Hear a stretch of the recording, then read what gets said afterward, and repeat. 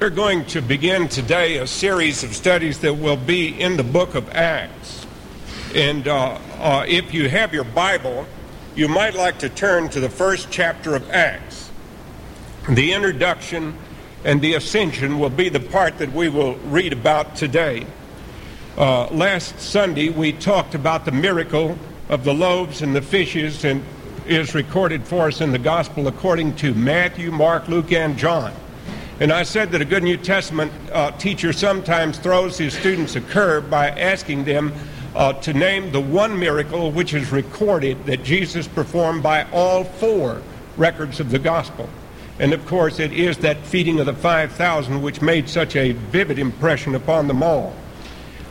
Then there is also, if I were to ask you to name the great festivals of the Christian faith, a good many people would be able to say, well, of course, there is Christmas. That's when Jesus was born.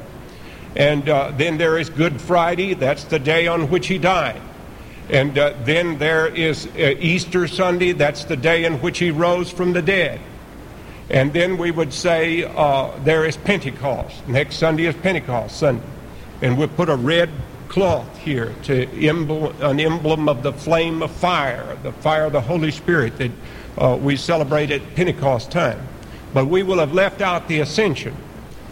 And the Ascension Day, our friend Richard White, who was leading us a moment ago, grew up in the Roman Catholic Church.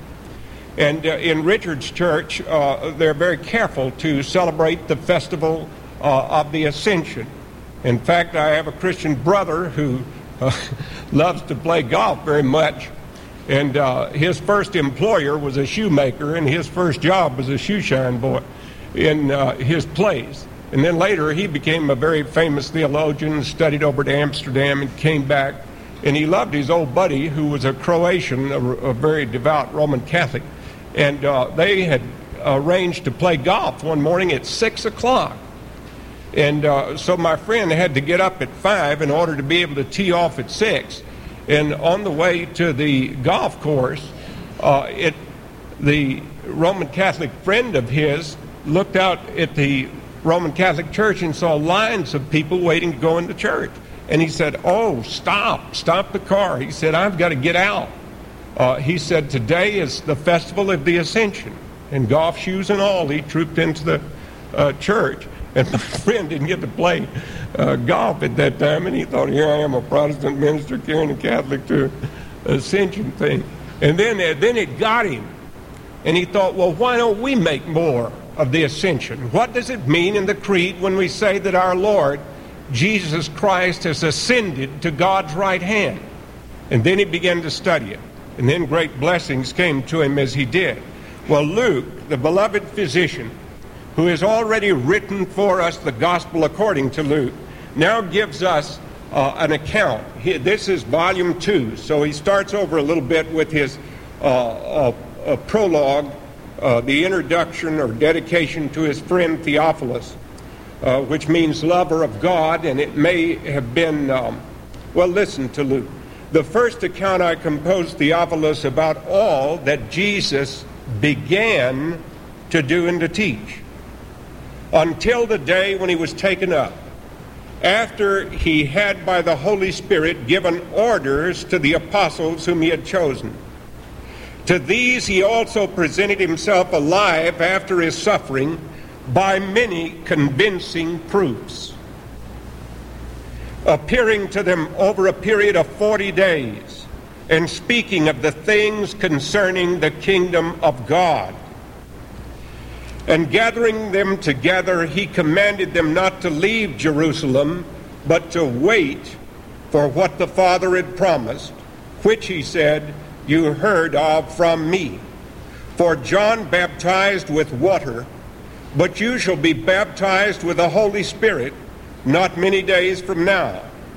And so when they had come together, they were asking him, saying, Lord, is it at this time that you are restoring the kingdom to Israel? And he said to them, it is not for you to know the times or epochs which the Father has fixed by his own authority.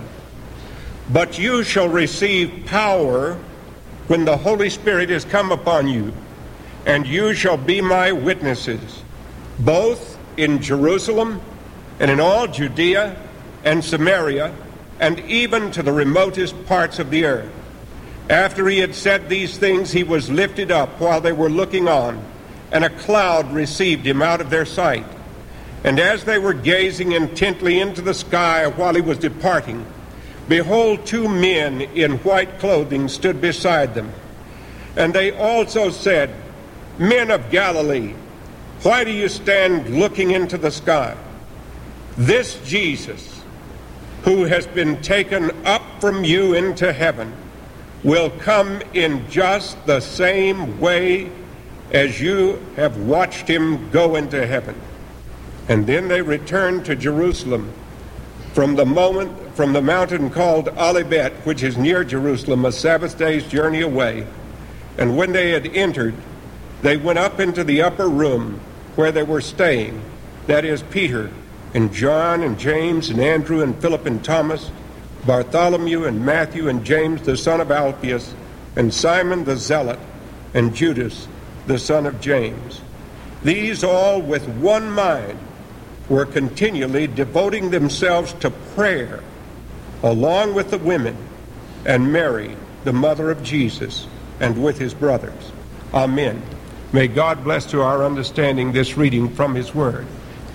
Oh God, our Father, we bless you for these sweet old songs of the faith that express so warmly and well what each of us would like to have as the desire of our heart, that we want to be a Christian in our heart. We want to be a Christian in our head.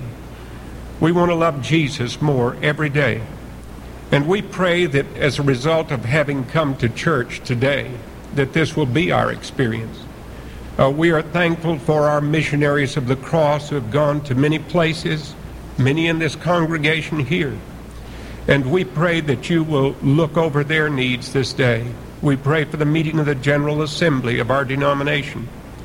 We pray also, Father, that you will take these gifts which we bring and that you will superintend their use, that every penny given may do nothing except bring glory and honor to the name of Christ Jesus. And now make the words of my mouth and the meditations of all our hearts to be acceptable in thy sight, O Lord, our strength and our Redeemer. Amen.